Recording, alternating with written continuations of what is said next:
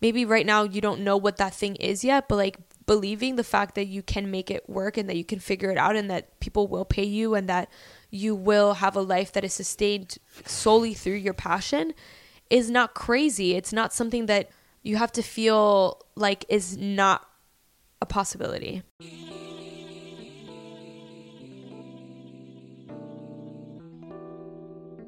You're listening to Chats with Kat, where I catch up with my fellow millennials every week to share their journey of self-actualization, overcoming fear, and paving the way for a soul's purpose to shine through. Let's start that right here, right now.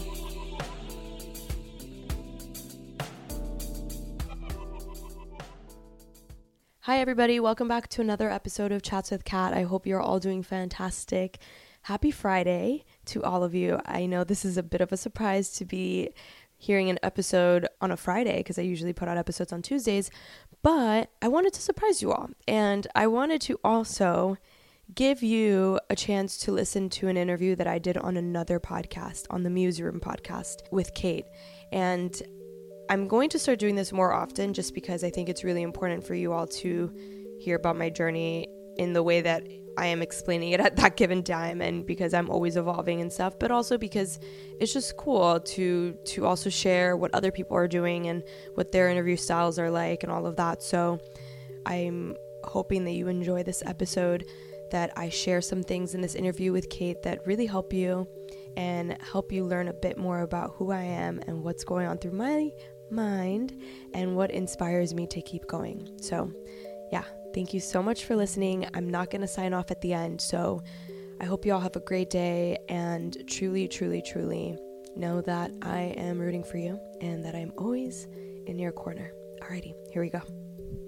Try number 2, but we're all good. So let's start out with you telling us about what's been inspiring you, just because this podcast is all about talking to creatives about their journey of how they got to where they are today and what inspires them to stay on that creative journey. So can you tell us what is fueling you to keep moving forward? Yeah, absolutely. So essentially, I am inspired by other people and uncovering stories and journeys that are not often brought to light. So, over the past year and a half, I've come to realize that there are a lot of things that as a society we don't actually talk about openly, and a lot of people are struggling with an array of different issues, right? So some of them could be like, pursuing your dreams and not feeling like you can talk openly about trying to take a more unconventional route towards making money, or body image, or anything related to just life, right?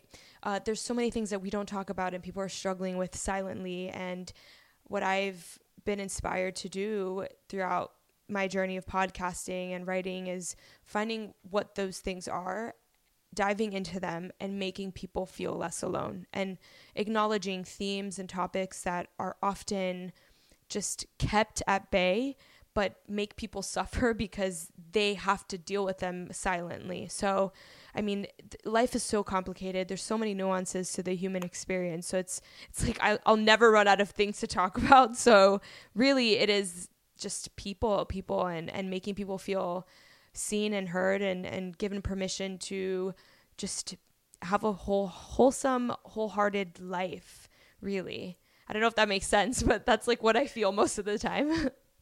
No, absolutely. That's really incredible. I know earlier you mentioned that the internet makes it so much easier for that, just because, and I agree with that, because I feel like it gives so many different voices a chance to be heard. Yeah, absolutely. And I mean, what I love about the internet is that it takes its own form. Like there isn't any one person that has control over everything. I mean, there's so much representation now because everybody gets a chance to speak. Everybody gets a chance to share their journey and express themselves. So as people, we can pick and choose who we relate to, whose content we consume, who makes us feel better, what we see, what we hear. And you can just, whatever it is that you're looking for, you can find it. It isn't like controlled by any one publication, any one media outlet, or anything like that. I mean, it really is now in the hands of everyday people who can adjust what it is that we are talking about at that given moment. And as I said before, it's like people are so nuanced, and our experiences and our norms and all of these things are so so unique that a lot of times we don't know the people that we feel connected to in person, but we may find them online, and they may be saying the things that we really need to hear, and they may have the ability to make us feel comfortable and make us feel like we belong. And the internet truly has allowed that to take form, because I mean, like 20 years ago, like, you know, you just had like radio, and you had like mainstream TV with like, you know, just the channels and like the broadcasting in that way, and like whatever the executives chose as programming is what we heard and what we were exposed to. And that's why a lot of people didn't feel represented. A lot of people of color especially didn't feel represented, because they didn't necessarily have a chance to pick and choose how their stories were told or how they were portrayed. And now you can find all sorts of people who have control over their own narratives. And that to me is fascinating. It is just honestly such a beautiful time to be a human being right now, because we have so many tools and so many paths that we can take to tell our stories and to connect with other people.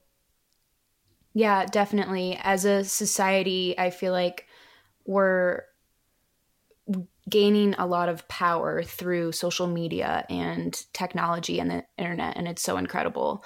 Yeah, for sure. I mean, obviously there's also these, you know, nuances to having access to technology like this that are not that healthy. Like, you know, a lot of people are trying to do social media detoxes now and trying to find a balance between like how they consume media. But I think that's what comes with this, is like, you know, it's fairly new. Like, we don't really know how to regulate this for ourselves. Like, there's the good and there's the bad. But like, I mean, if we really just focus on the good, it's transformative and it's truly remarkable, honestly. Yeah, I agree. It's a gift, but I guess we just need a little bit more time to figure out how to handle it healthily. Yeah. So, and then earlier before we started re-recording, you also mentioned that you were really getting into journalism, and that you thought that at first you thought it was something that you had to go to school for. And I totally relate to that, because when I was in high school, I was on the school newspaper and I loved journalism, but then I went to school for dance. So in college, and I didn't continue that at all. I totally dropped it, stopped thinking about it until basically when I started this podcast. And I think that's another reason why technology is so cool, because it allows us to do things without a degree and without permission. The only permission we need is our own. Exactly. Yeah. I mean, I think that's what happens with a lot of us, is we feel like we need some kind of permission from an institution or from our parents or whatever to choose a path of expression, whether it be like dancing. Like, maybe there's some people who want to dance, but because they didn't go to school for dance, they don't think they can dance. For me, right. I didn't go to school for journalism. I went to school for international relations. I thought I was going to get into the nonprofit world, and that's where my life was heading. And, you know, before that, like, I was writing and I was doing all of those things, but never professionally or never in a way that I thought I could be taken serious. It was just for me.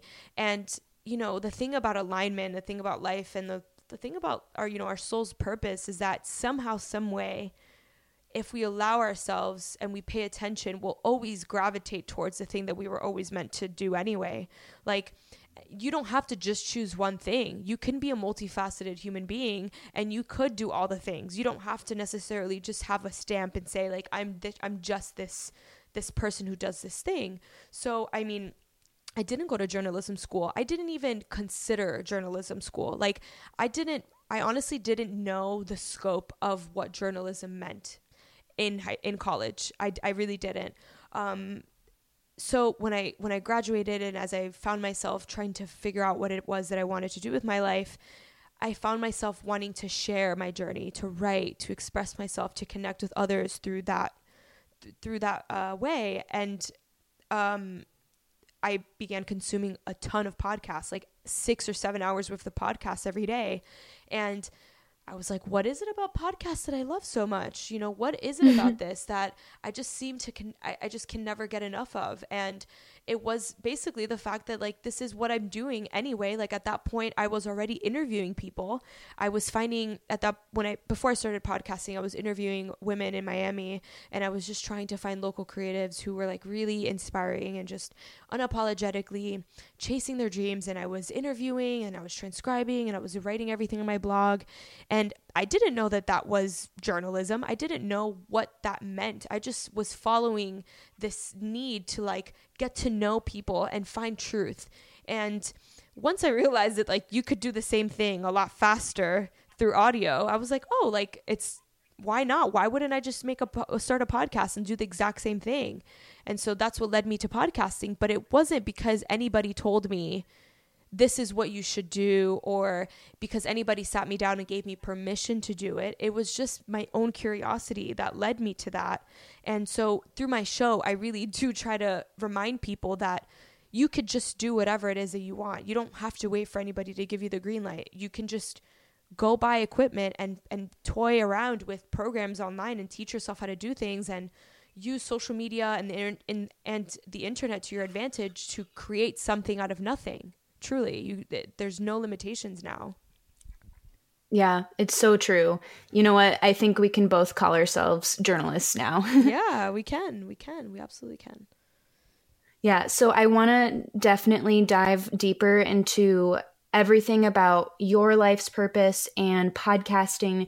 But first, I think I want to backtrack a little bit and go back to the beginning. So can you tell us about where you were born, where you grew up, what your childhood was like, and all of that good stuff? Yeah, sure. So my life has been pretty cool. I was born in New York City. I was born in the Bronx, to be specific, and I moved to Miami, Florida at the age of 5, where I, just went to school. I went to like elementary through university in Miami. I had a pretty normal childhood, honestly. Like I lived in the suburbs. I had like a pretty strict upbringing where like I was just at home. I didn't really go out much until like after high school because I am Dominican, and my mom was pretty strict and had me just like focus. She really wanted me to focus on the things that were important, which was school and just behaving well and all of that. So my childhood was just like a normal childhood in the suburbs of Miami. I wasn't on South Beach doing anything crazy like some of my friends. But a year and a half ago, I moved back to New York after deciding that Miami was no longer serving my growth. I love Miami and it'll always hold a special place in my heart, but there's just something else that I needed, and I didn't really know what that thing was. I just knew that I had a lot of fire in me, and I didn't really feel like the city I was living in could keep up with me at that point.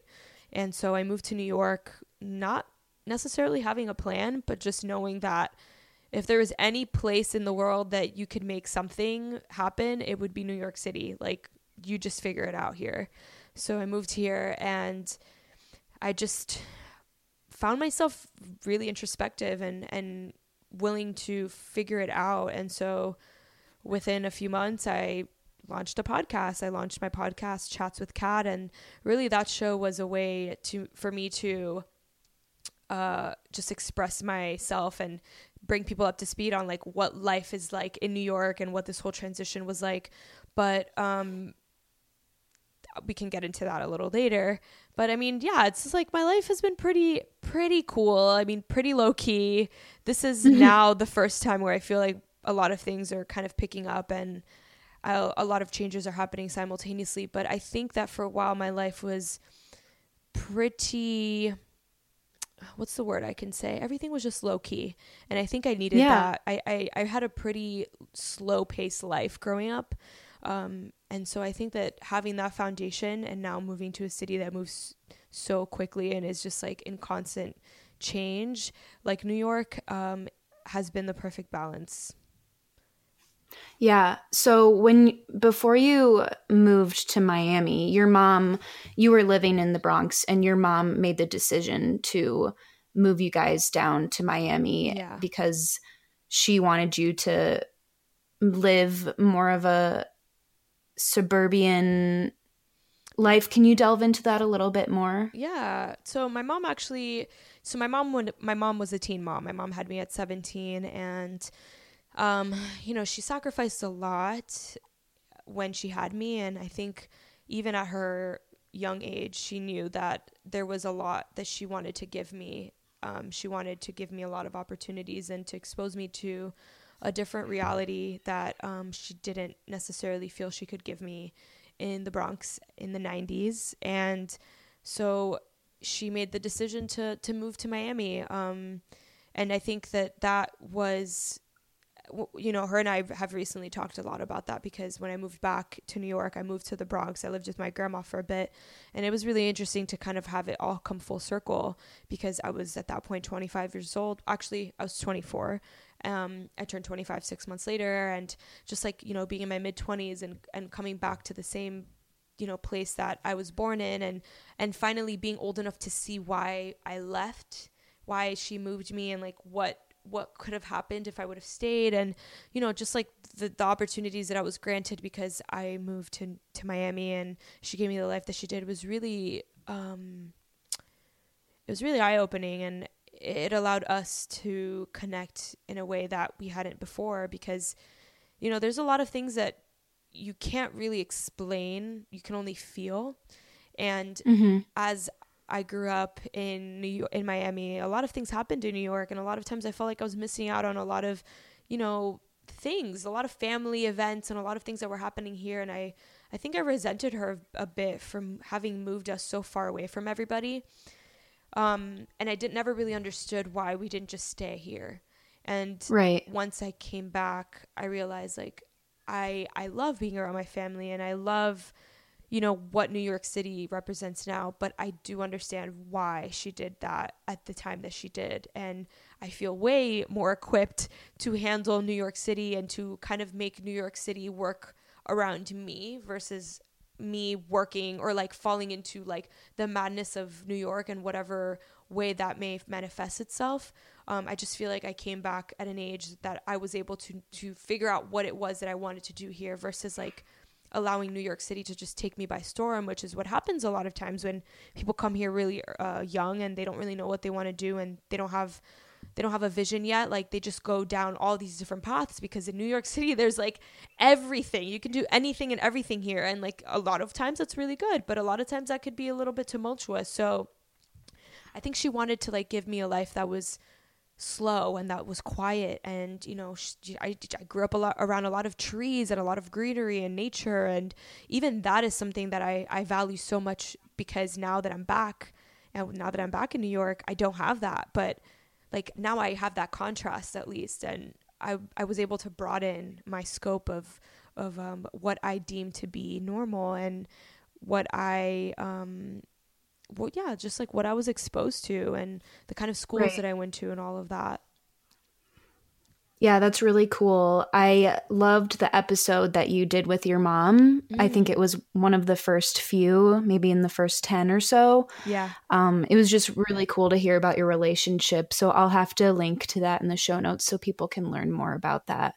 Yeah, that was a great episode. And then one other thing that I wanted to ask you about before we kind of get into you moving to New York was, since you moved away from your family in New York, you were growing up in Miami in a suburb, and you weren't around a lot of Dominican culture.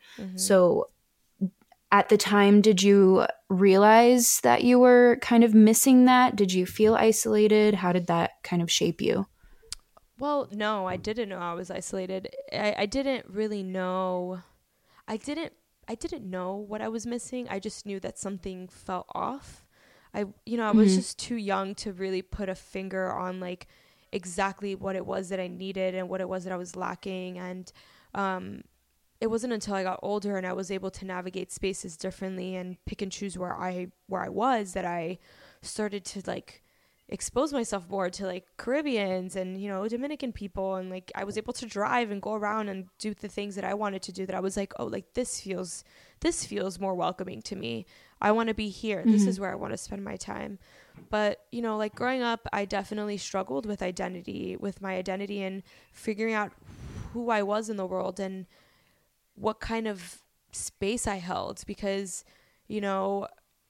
I'm Dominican, and I'm a Black woman that speaks Spanish and is Latina, but in Miami, that's not really a thing. And quite frankly, most of the world isn't really educated in that intersection of being Black and Latina. It's usually just like, white passing Latinas, or like, being Latinx has like a particular image that I never could embody. And so I found myself at a young age explaining myself a lot, like having to give people so much of my background, because that was just so confusing to people. They just couldn't understand why I looked the way that I did and spoke the way that I did. And now that I'm older and I can navigate spaces differently, I'm now in spaces where I don't have to explain myself, because people are educated enough to know like who I am and what my culture is. And when I say I'm Dominican, like they know the history of the island and they know what that means. But like it wasn't easy. It wasn't easy kind of straddling two realities of like not being Black enough for African Americans and not being Latina enough for, the Cubans and the Venezuelans and the people that I grew up with, but loving everybody and wanting to be loved by everybody, but like not really being enough for anybody. Like it was that's been a constant struggle for me, is not being enough, or not feeling like I am enough for any one group or any group of, any people to accept me as part of their own. So I think that's also what inspires me to do my work, is that, the way that we navigate the world and the way that we are accepted isn't in the hands of anybody else. I think that as I've gotten older, I realize that I get to choose where I belong and where I want to be. And I used to think that that was in the hands of other people. And so when they used to tell me things and when they used to question me, I used to feel like, well, like if they don't accept me, then there's nowhere I can go. And now I'm realizing like, well, you can be in the spaces that make the most sense to you, right? So it's like you have your chosen family, like your people that you like truly connect with over your creative work, over your spiritual work, over the books that you love, all of these different spaces that you take up that don't necessarily have to be attached to like how you look and like where your family comes from, but like who you are and what you love to do and how you express yourself. And I didn't know that was a possibility growing up. I just thought it was based on how you looked and that's it, because that's how people categorized me.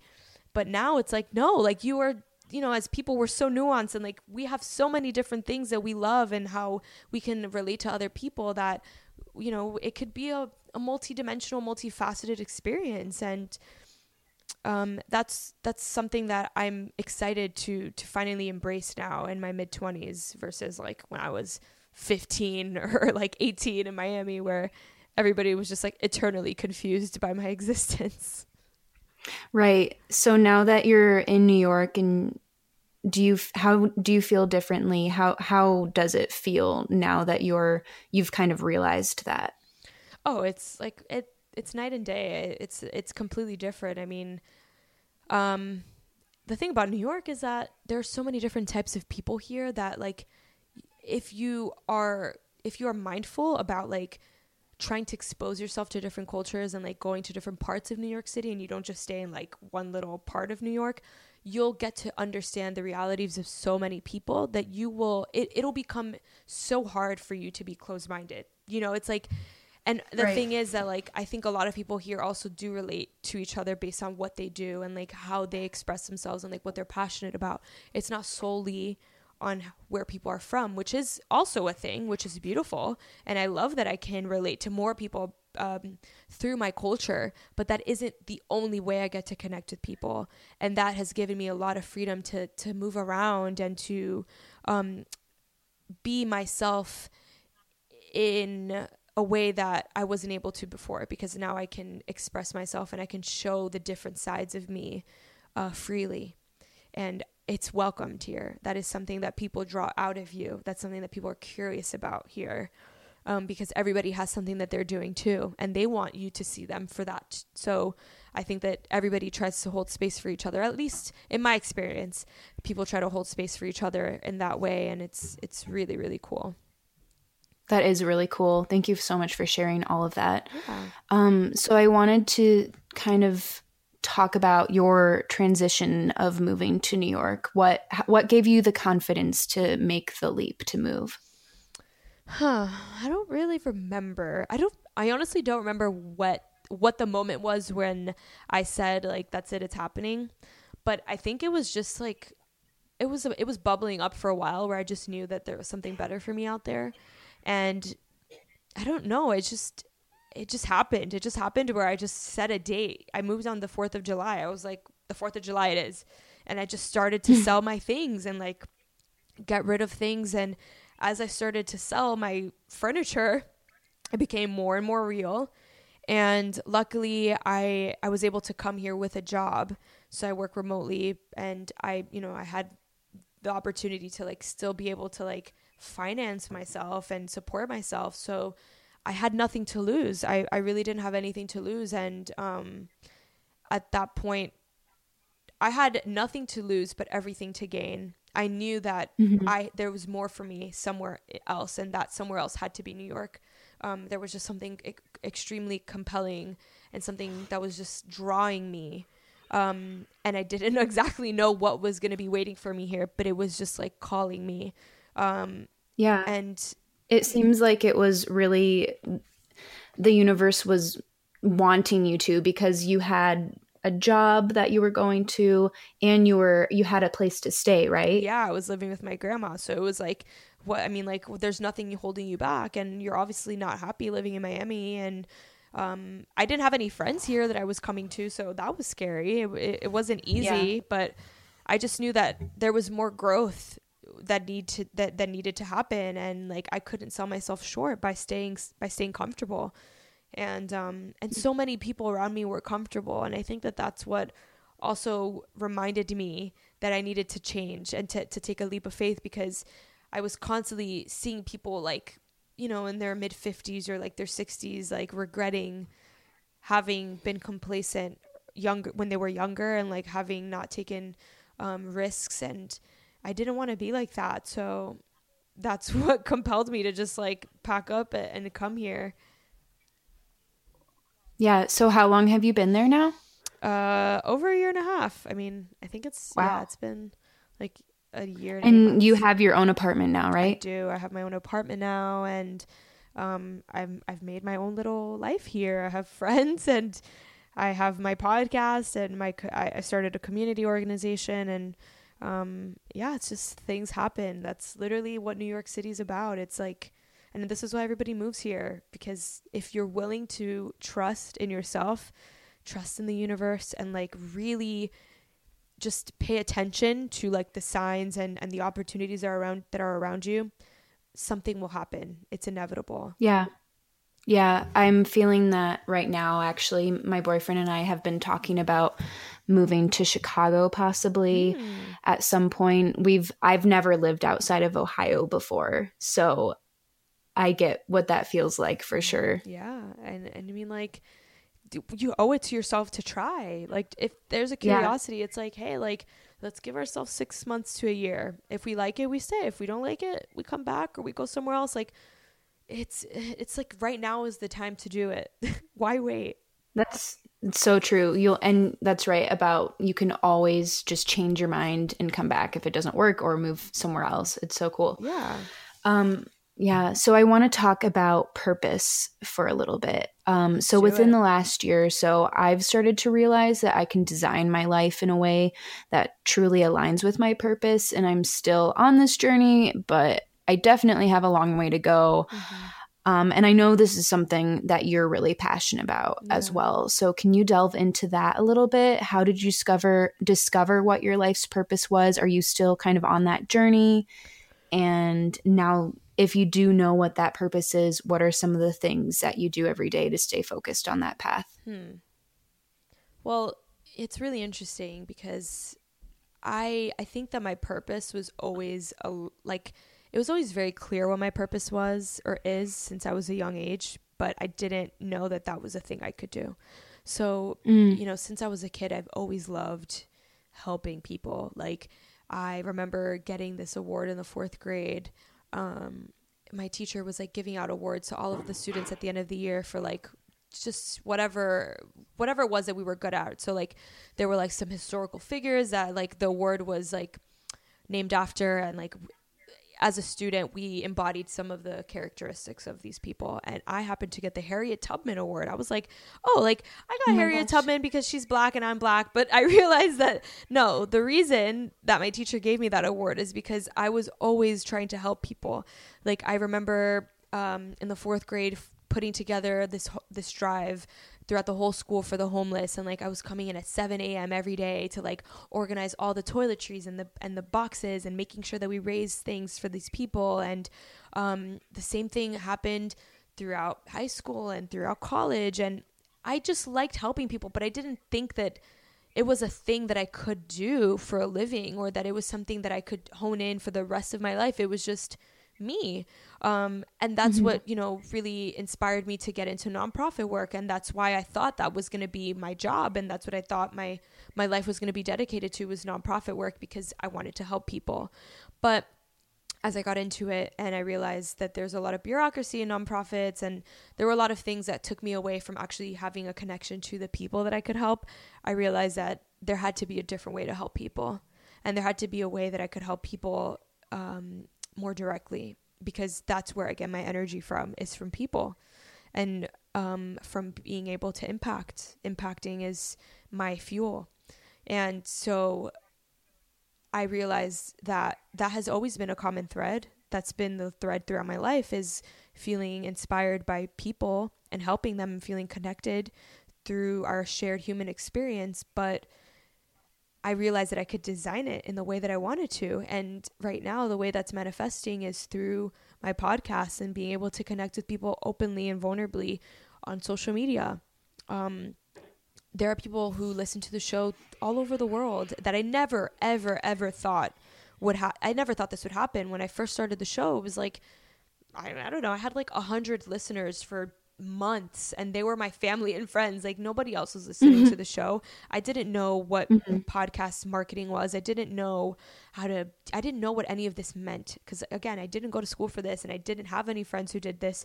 I just wanted to share, and I wanted to connect, and I always had this idea and this vision and this feeling that if I could just help one person feel less alone in the world, that was my reward for sharing my journey and sharing myself so openly. And so it did start off with one person. It started off with people that were my friends who just never thought they could share certain things, and because I opened that door, they felt like they could. And then it became random people on the internet, and then now it's become this beautiful micro community that inspires me and has me in awe every single day, because I never really thought this could happen. So, you know, really staying connected and tapped into that mission of keeping it grounded to the point where it's like I always just think about wanting to impact at least one person, and not making it this huge mountain and like selling myself on this crazy big dream that could happen, but it takes a while to happen.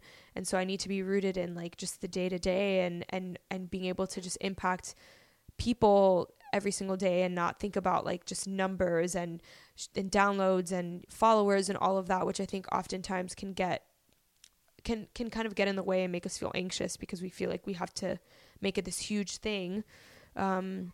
Staying rooted in like the individual, and staying rooted in the fact that I can communicate with one person every day, and I can, you know, inspire one person and they can inspire me.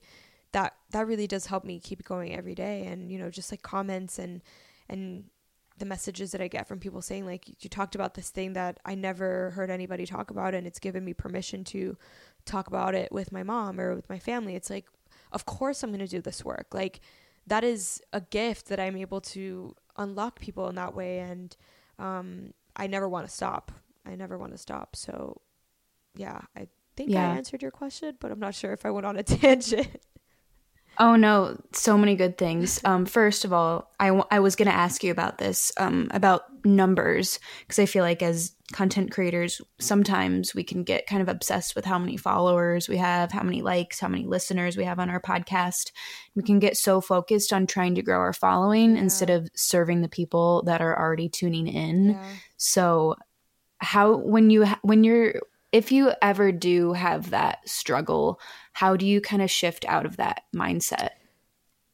I mean, I do. I can't lie. I think a lot of us obviously want to get our work out, and we put a lot of effort into producing, into doing all of these things behind the scenes that we want a lot of people to experience our work, because it's our expression, it's our art, it's our baby. So I don't think that there's anything wrong with wanting a lot of people to experience what you've created. I don't think that that's a bad thing. But it becomes toxic when you become obsessed with it, and when you become so obsessed with it that it takes away from the actual craft. Right. So what I try to do is, when I find myself in those moments of like, well, like, why aren't more people listening? And like, I put hours into that and look at how many downloads I got. Like, are you serious? That's it. It's just like, I found myself being able to at least catch myself in those moments and just take a deep breath and remind myself that this isn't what it's about. And I go back to those messages that I get from people where they tell me that I've impacted them and that I'm inspiring them, and I ground myself and I remember what this is about. And I'm basically trying to compile like a folder where like I have all of those messages and all of those comments, so I can just like give myself like a flash of it again and just like have like an immersive experience of reality and be like, this is what is real, and these are the people who you've inspired, and these are the people that you are doing this for. I mean, obviously I do it for myself first and foremost, for like my just wanting to be aligned and feeling connected to like what it is that I want to do. But like, there are people who are already listening to you and who are looking forward to like experiencing you and your work. Don't let go of them, and don't neglect them because you're trying to chase other people. Right. Be authentic and be true to yourself and be of service to those people. And guess what? More people will come because of that. Like, you're not going to get a larger audience because you obsess with trying to like cast a wider net. That net becomes you expand your audience by being authentic to the audience that you have. Because if I've learned anything about podcasting, is that like word of mouth and like having your true fans and like the true people who the people who actually believe in what you're talking about, and the people who connect with you, if they believe in you, they're going to share your content with the people that they love, and those people are going to believe you. And like that's how it spreads. And sure, it's not as fast as we want it to be. Like, podcasting is a long-term game here, and but if you're rooted in something that's real, and if you're rooted in your true authentic journalistic desire, then you'll just keep going. You won't let the other things kind of get in the way of deterring you from your mission. Yeah, that's all so helpful. And the thing that you said about compiling like one little folder to keep all of the positive feedback is such a great life hack. Yeah. I'm going to try that. Yeah, you should, because it's just like, I mean, if we try to fetch for it and like look at it, I think like oftentimes we won't find it fast enough, and we'll just get like sucked into like our negativity or something. But if you have it in one place and it's like right in your face and you can't run away from it, it just like it just brings you back very quickly. Yeah, that's really smart. So another thing that I wanted to touch on from what you said earlier was how your purpose is you've always just really wanted to help people, and you thought that the way to do that was through nonprofit. And then you realized that that wasn't the only way to do it. And I feel like our society is programmed to think that there's only one route. So I was wondering, what would you say to people who are kind of going through that, who aren't really living in alignment, and what would you say to maybe encourage them to dig deeper? Basically, what I would say is that it's okay to question. It's okay to question everything.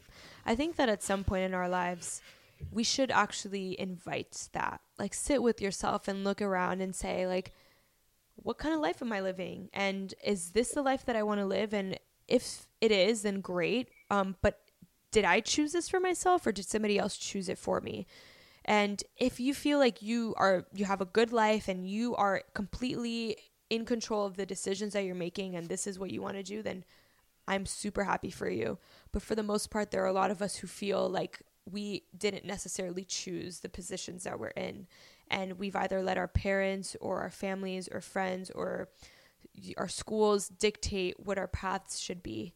But the thing about that is that, you know, our path has to be aligned with our soul's purpose. Like, there's no point in, you know, pursuing a career that does not actually align with what you want to do every single day. And the thing about all of this in reality is that there is a way that you can make it make sense. Like, there is a way that you can align what you love to do with what you spend 8 hours a day doing. And I don't think that that's something that we have been taught is possible, because, you know, so often we hear our parents just say, like, you know, like, they're working their 9-to-5 jobs and they're just doing it because, to, you know, to pay the bills, and, you know, they just got to do what they got to do. And I totally, you know, empathize with that. And I understand the reality of many of our, you know, parents' situations. And like, my mom and my parents have had to do that because they didn't have a choice. They didn't have the right. freedom to do what I'm doing, of chasing my dreams and taking these risks. Like, my mom had me at 17. Like, if she took a risk, I was not eating. So it's like, it wasn't that simple. But if you have the chance to question, then you need to do it for yourself. And quite frankly, I often think about the fact that my mom wasn't able to do a lot of things because she couldn't, and because she had, I was depending on her. And now I look at my opportunities and I think about it as kind of doing it for her and doing it for my ancestors who didn't get a chance to do what they really wanted to do. Like, my grandmother loves to sing, and she got accepted to like a singing program in Dominican Republic when she was younger. And my grandparents did not let her. It was forbidden for her to sing. For some reason, it was like not okay for my grandmother to be expressive and artistic. And so my grandmother suppressed her expression. And, you know, like, I don't know what would have been of my grandmother had she been allowed to do the things that she wanted to do. But I'll never know, because she didn't do those things. But I can do it now. I can do it for my grandma. I can do it for my mom. I can do it for my dad. I can do it for all of those people that are here now and who are no longer with us, that didn't get a chance to do what their soul's purpose was. And I can channel all of that energy and do it here and do it for myself. And so I often think about it like that. It's like, you know, I owe it to myself and I owe it to them and their sacrifices to be authentic and to be aligned with what it is that I want to do, because I don't have to choose. I don't have to choose to be unhappy. I can be happy, and maybe they will not understand it. And quite frankly, a lot of them don't understand what it is that I'm doing, but I think that they can see that I am in alignment, and that is enough. They're realizing that is what all of their sacrifices were for. They wanted me to be happy, and they wanted me to do the things that I wanted to do in life. So, you know, oftentimes I think it's easier to frame our decisions and to frame the things that we do in service of other people. Like, I don't know, I find myself being able to do that a lot of times. It's like, oh, like, if I do it for others, like, it's easier to decide.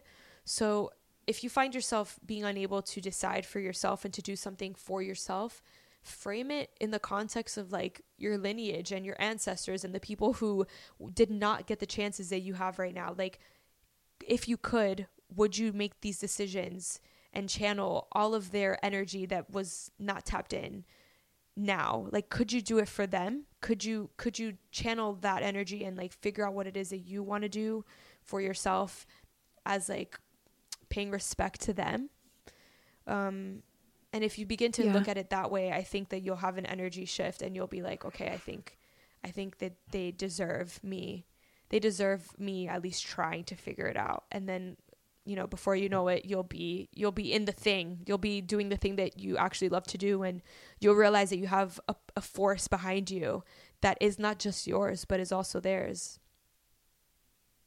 Yeah, and I can see that you're so committed to that, and it's so inspiring and so admirable. So thanks for sharing all of that. Thank you. And I also kind of have to remind myself sometimes I hear people say, oh, there's no excuse for not living in alignment. And I realize that, well, sometimes there is, if, you know, like your parents who didn't really have the chance at that time, or people who just have been underprivileged. Like, so we have to we have to be mindful. Realize that what? Yeah, we have to be mindful. Like everything has a context. We can't just put an umbrella. Like there's no umbrella answer to life. Like there are a lot of complications and a lot of hurdles that people have to go through. So we have to be gentle when we say those types of things to people. But if you have the opportunity to do it, then I think you owe it to yourself and to everybody. Yeah, absolutely. If you have that opportunity and that privilege, then what's really the point of life if you're just going to go through the motions and work a 9-to-5 that you don't like? So Exactly. Yeah, definitely. So did you recently quit your full-time job? No, I am still working my full-time job. Okay, I gotcha. So I still have a full-time job, and you know, everything is in service of me ultimately being able to do my own thing.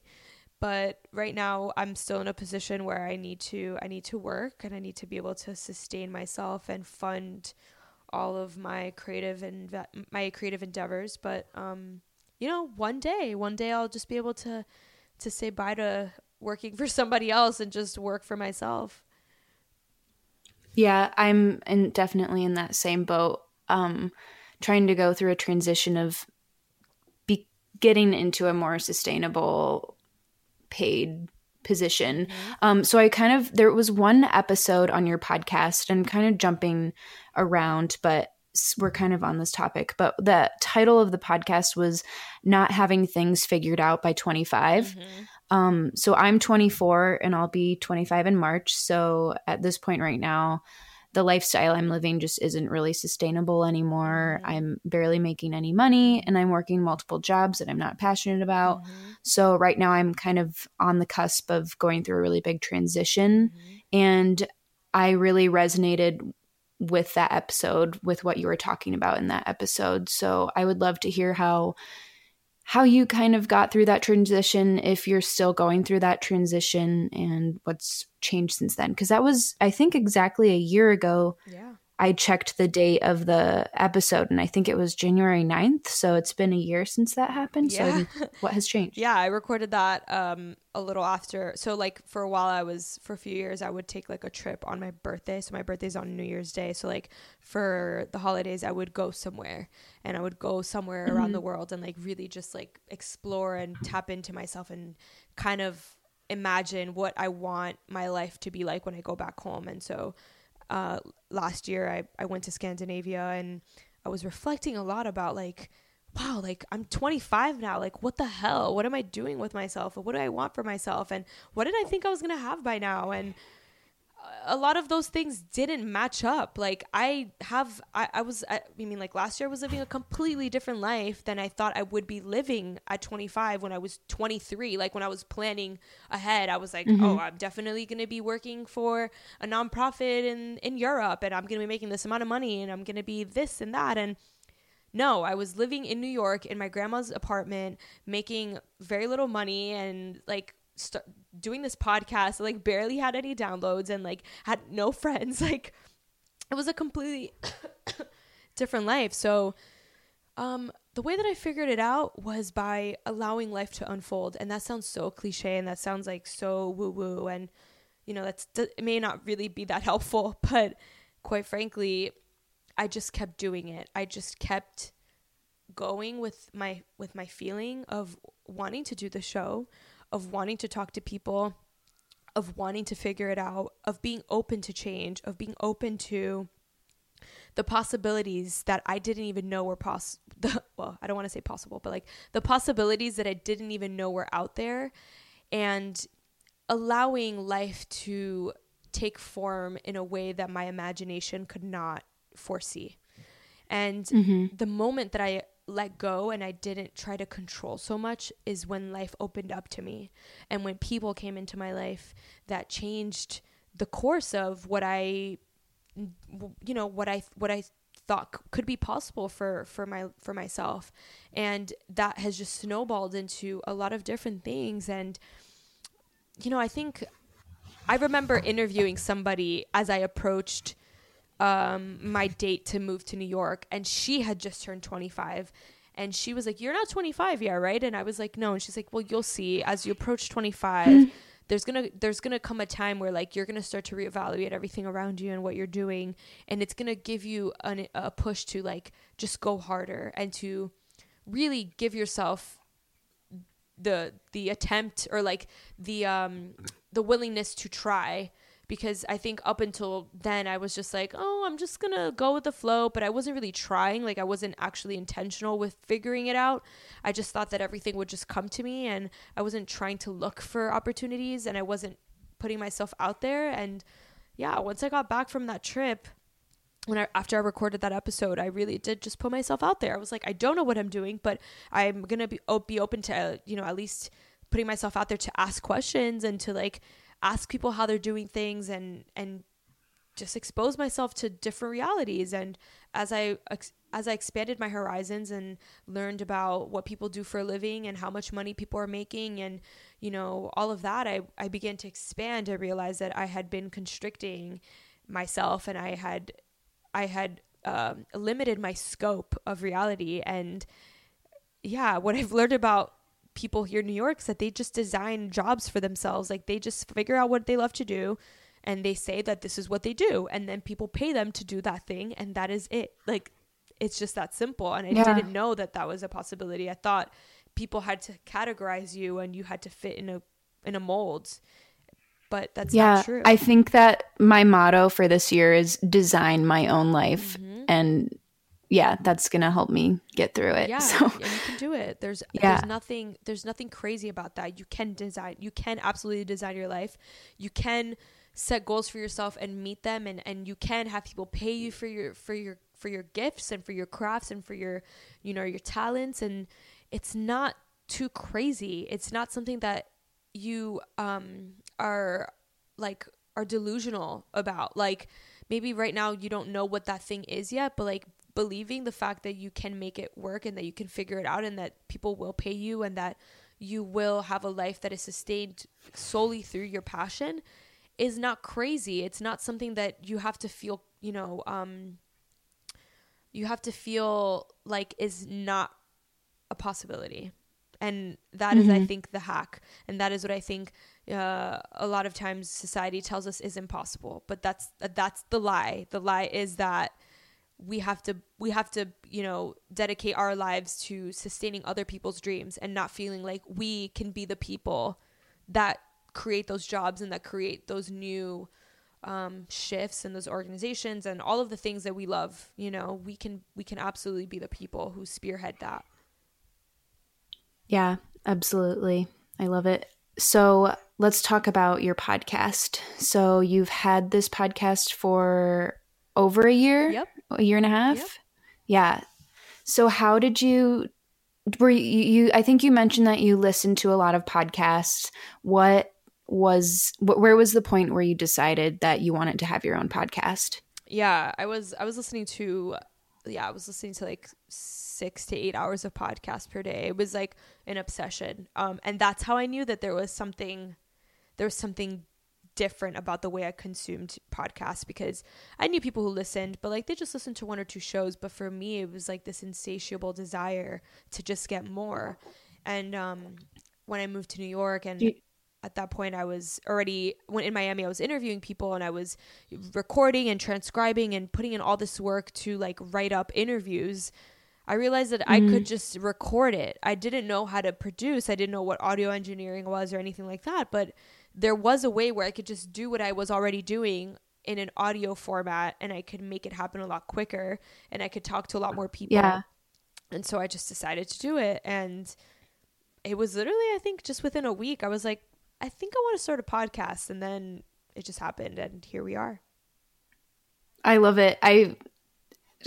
Throughout this whole conversation, I feel like I've related to so many things and just keep nodding my head and saying me too, because that was kind of how I was listening to tons of podcasts. I was driving all the time, just constantly listening to podcasts. And then one day it was like, oh, why don't I have it? Yep. And then it was like a week or a month or whatever short amount of time later that I decided to just do it and get over the fear and work with the fear of getting into that. I love it. Good for you. I'm excited that you're doing this and that you took ownership of the fact that like you have the ability to do it. You have the ability to figure it out. Mm-hmm. Yeah, it feels powerful. And I feel like, so you were thinking of maybe doing this in a writing format, and I love that you're doing it in an audio format because I love listening to your voice, and you're just, all of the questions that you ask are so genuine, and I can really feel the connection that you have with your guests. And when you do the solo episodes, it feels like I'm just listening to a friend talk to me. So thank you. That means so much. That's like, oh, that's literally what I hope people feel like when I record and when I publish. I'm like, I hope that they feel what I'm trying to get out. But you never really know. It's like you can't guarantee that the messages will translate. So it's like that's the biggest compliment I could ever receive is exactly what you just said. So thank you. Yeah, absolutely. So I know you've I think you're almost to 100 reviews. I know that's was a goal of yours. Yeah. Did you make it yet? As of yesterday, I was at 97. So I have to check today. That's awesome, though. That's great. Thanks. Yeah. So when you first started the podcast, did you have any challenges that you were going through? With, I think for me, most of it was technical. It was really the fact that I didn't know how to like put it together, and I didn't know what good content was and what good quality content was, and I didn't really know what the format would be also. Like I would record and I didn't really have like a streamlined approach. So yeah, I mean, like it was definitely getting over the fear of like getting into the programs and editing and doing all of that. But once I got over that, it was then like, okay, like what do I want the show to sound like? What do I want every week to sound like? But then once you clarify it one time, that's it. You just got to do it once, and then you just keep it pushing. Mm-hmm. Yeah, absolutely. So I know we're getting to like 55 minutes. So I just have 3 things that I want to cover, and we don't have to go too deep into them, but I wanted to touch on one other episode that you did titled that was the other one. Spreading anger is an activism. Mm-hmm. So I would like for you to, if you're willing to kind of dig into that just a little bit and maybe share what your perspective is on what you think is the most productive way to be an activist. So I want to dial it back a bit to when I wasn't feeling like a productive activist.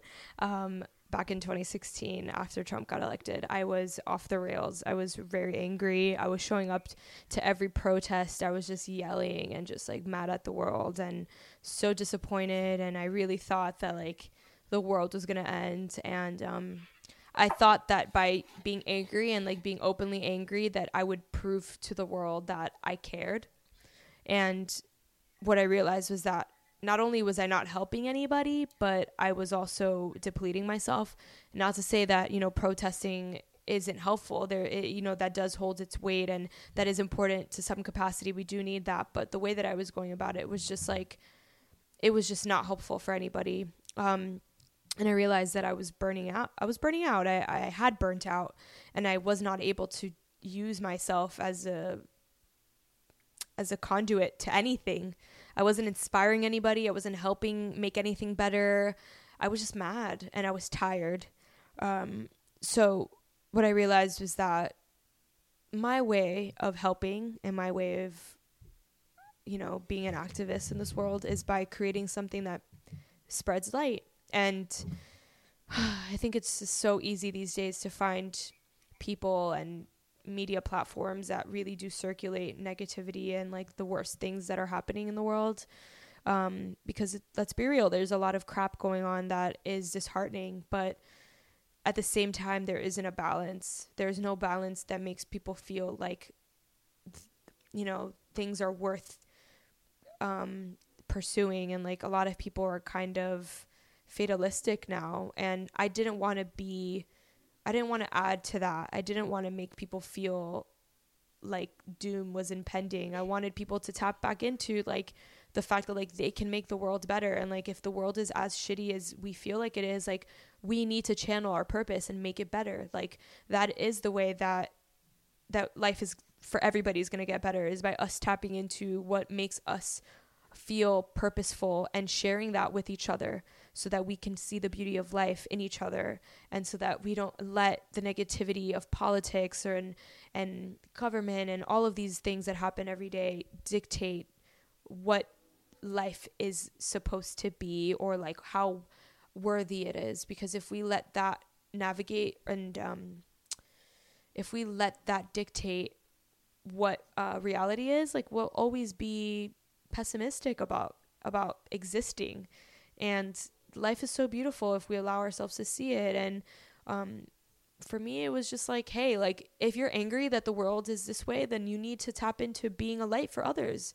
You can't just make people more angry. Like, do the hard work of figuring out how you're going to make people happy, so that you can inspire them to make other people happy, and so that you can inspire them to be happy with themselves, so that this can be a chain reaction, so that we can all inspire each other, and so that we can offset the negativity that's constantly being, flashed across our screens, Mm-hmm. Yeah, absolutely. That's all very helpful to hear. Thank you so much for sharing. So I know we're getting close to time, so we didn't really get a chance to talk about the Goddess Council. So can you just quickly explain what the Goddess Council is and how people can get involved with that and why you started it? Yeah, sure. So Goddess Council is essentially an organization that I started back in June in Brooklyn, and I started it because I had no friends. I basically was here in New York, and I really wanted to connect with women in a deep, authentic way, and I wanted to be able to have open and vulnerable conversations with women that weren't centered around the superficial topics that I was constantly being surrounded by in Miami, that were centered around growth and vulnerability and, figuring out how to unlearn the things that keep us down, and bridging the gap of sisterhood that I think along the way got lost, at least for me. And so that's what I did. I kind of just put together this deck and I started outlining the things that I wanted to create and I wanted to have in my life and that I wanted to facilitate. And I opened my doors. I opened up my apartment to strangers from the internet. And that's exactly what we started to do. We just started to talk, and, one thing led to another, and we started having gatherings often. And then a team came together, and now I have an organization, and I'm tapping into all of these women in New York City who want the same thing, who don't really feel like they've been able to connect with women in a way that is aligned with what they're authentically seeking. So yeah, it's this beautiful connection that we're bridging. Yeah, definitely. Cool. Well, that's really cool about the Goddess Council. I think we really, at this point in time, we need more organizations like that to come together as women to connect. So I'm glad that you're doing that. Yeah, I think so too. And I feel really blessed to be able to, bridge these kinds of connections, because I'm fueled by seeing people happy and seeing them connect, and being able to hold space for women to do that is a gift. So do you see where it might evolve? Are there ways for people outside of New York for people to get involved? Yes. So what we're trying to do is bridge our in-person gatherings with our digital presence. So like towards the end of 2018, the team, we were like pretty burnt out. We were all going through some personal things, and we decided that we needed to take a break because things were kind of moving along pretty quickly, and we didn't know that they would move along so quickly. So we officially had our first meeting back yesterday, and what we're trying to do now is figure out how we can hold space for women outside of New York City as we, begin to branch out, because the goal is to eventually have Goddess Council throughout the country and the world, and but that's something that takes time, and we cannot Yeah. run before we walk. So right now we have a Slack group that people from all over can, join and connect with. And we also have a newsletter that goes out every month, and everybody can just go ahead and sign up for our newsletter and for our Slack channel on goddesscouncil.org. We're kind of restructuring our website right now. So if you want to get an invite to our Slack channel, you can just personally DM me on Instagram, or you can email me at cat@catlantigua.com, and I'll send you the invite. I'll personally send it over to you. And so Cool. basically what we do there is just we just send each other articles, and we just open up the floor to just talk about random things that we may be going through. And there's women from all over within that group. So that's pretty cool. And then we also have an Instagram that we're going to start using again soon. Very cool. I'll leave all of that in the show notes. Awesome. So to wrap it up, I just want to talk about maybe if you have any intentions for the new year, since it's January 8th, so we're just diving into the new year. What are you excited about for 2019? Do you have goals? What are your intentions? Yeah, I'm excited for this year. I really feel like this is going to be the year of just action and really believing in the fact that I can do things, because I've always had big dreams, but have also simultaneously felt afraid to actually pursue them. So I think this year I just want to be unapologetic about seeking opportunities and putting myself out there, but simultaneously being patient. I think a lot of my anxiety in the past has come from expecting things to go faster than they are. And that's just not the way that the cookie crumbles. You need to be patient in the journey, and, do the work and allow yourself to evolve and let opportunities meet you when you're ready. And so I think that while I'm excited to put myself out there and excited to start doing new things, I'm also excited to let it unfold as it's supposed to. And I'm training myself to be patient. So that's truly my goal this year, is to just be patient and to have compassion with myself, and to just also allow life to do its thing, and to not try to be so controlling all the time. That's cool. Yeah, I feel like a lot of people are saying that they feel like 2019 is going to be a good year, and I feel that way too. So I think it's going to be a good one. Yes. I'm so excited. Mm-hmm. Yeah. So how can people connect with you? So you can connect with me on Instagram. You can follow me at cat.lantigua, LANTIGUA. I'm also on Twitter at catlantigua. And honestly, also listen to the podcast, which we previously talked about. That's Chats with Cat. But you can also just email me if you have any questions, or if you ever just want to connect. I'm open to emails and connecting in that way. And I have some cool things coming up within the next few months that will allow my audience and everybody listening to connect with me more personally. So I'm really excited to be getting that in the works and launching that within the next few months. So if you follow me on social media, you'll know what that is, and you'll be able to connect with me further that way. Very cool. We'll stay tuned for that. Yes. Awesome. Well, thank you so much for everything that you've shared. I'm so excited that we got to connect, and I can't wait to share this conversation with people. Yeah, likewise. Thank you so much for the opportunity. And I'm proud of you for pursuing this, and for reaching out, and for trying and really doing something that you love to do. That's what all of this is about. Yeah. Thank you so much. Yeah. Thanks. Cool.